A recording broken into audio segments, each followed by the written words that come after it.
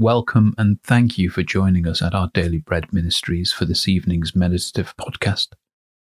Tonight, we're reflecting on the parable of the great banquet in Luke 14, which is referred to in today's Our Daily Bread article by Karen Queck entitled, At the King's Table. As we begin this reflective time, try to get as comfortable as possible. Take some deep, calming breaths. Ease out the tension in your body as you come to hear the word of the Lord and to be comforted and cared for by His Spirit within you. There is no place you can go and no situation you can face that the Lord won't be right there with you, just as He is now.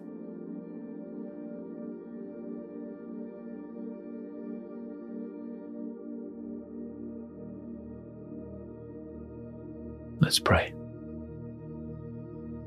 Heavenly Father, it brings me such joy to know I have a place at your table in your home. I have so many weaknesses, issues, and problems. It can be hard to believe you truly want me in your presence. Please reassure me tonight of your loving kindness.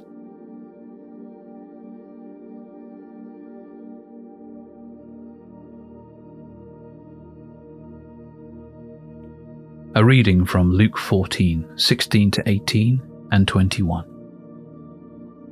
A certain man was preparing a great banquet and invited many guests. At the time of the banquet, he sent his servant to tell those who had been invited, "Come, for everything is now ready." But they all alike began to make excuses. The servant came back and reported this to his master. Then the owner of the house became angry and ordered his servant, "Go out quickly into the streets and alleys of the town and bring in the poor, the crippled, the blind, and the lame."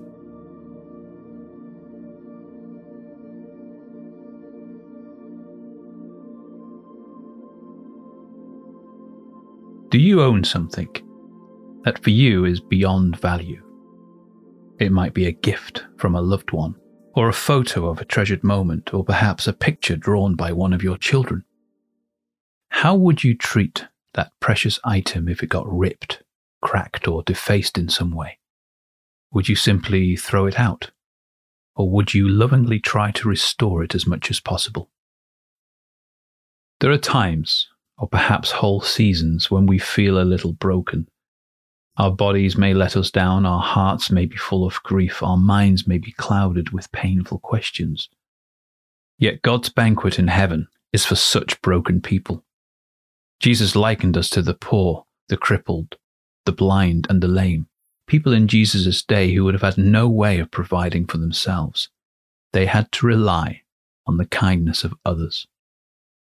In our brokenness, we have an opportunity like no other to realize we too must rely on the grace and kindness of our Lord and Savior. We do not need to earn our way to God's table or prove our worth. Jesus has already declared us beyond value. All we need to do is gratefully receive His invitation. What brokenness are you experiencing at the moment? How does this parable encourage you that Jesus values you despite your brokenness?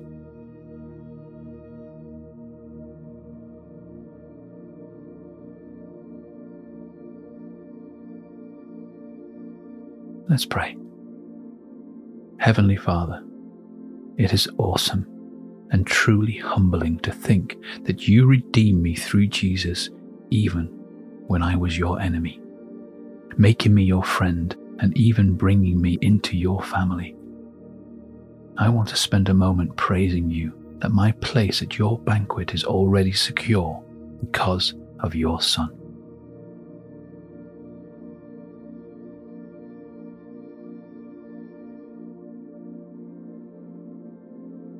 Lord God, you know how I am tempted to try and deal with my brokenness and weakness by my own efforts.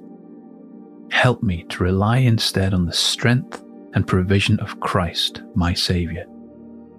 Bring to my mind those areas in my life I need to resubmit to you and trust to you to bring healing and restoration.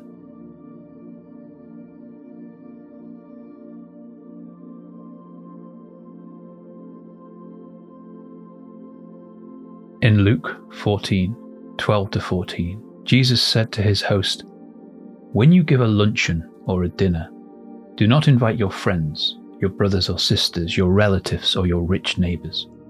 If you do, they may invite you back, and so you will be repaid. But when you give a banquet, invite the poor, the crippled, the lame, the blind, and you will be blessed. Although they cannot repay you, you will be repaid at the resurrection of the righteous."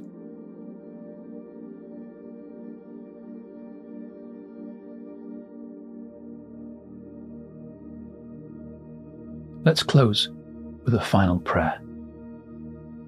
Heavenly Father, thank you that you have overcome my brokenness and sin. They do not define me. They will not be the end of my story. Please transform me by your grace and presence so that my weaknesses may display more of your strength.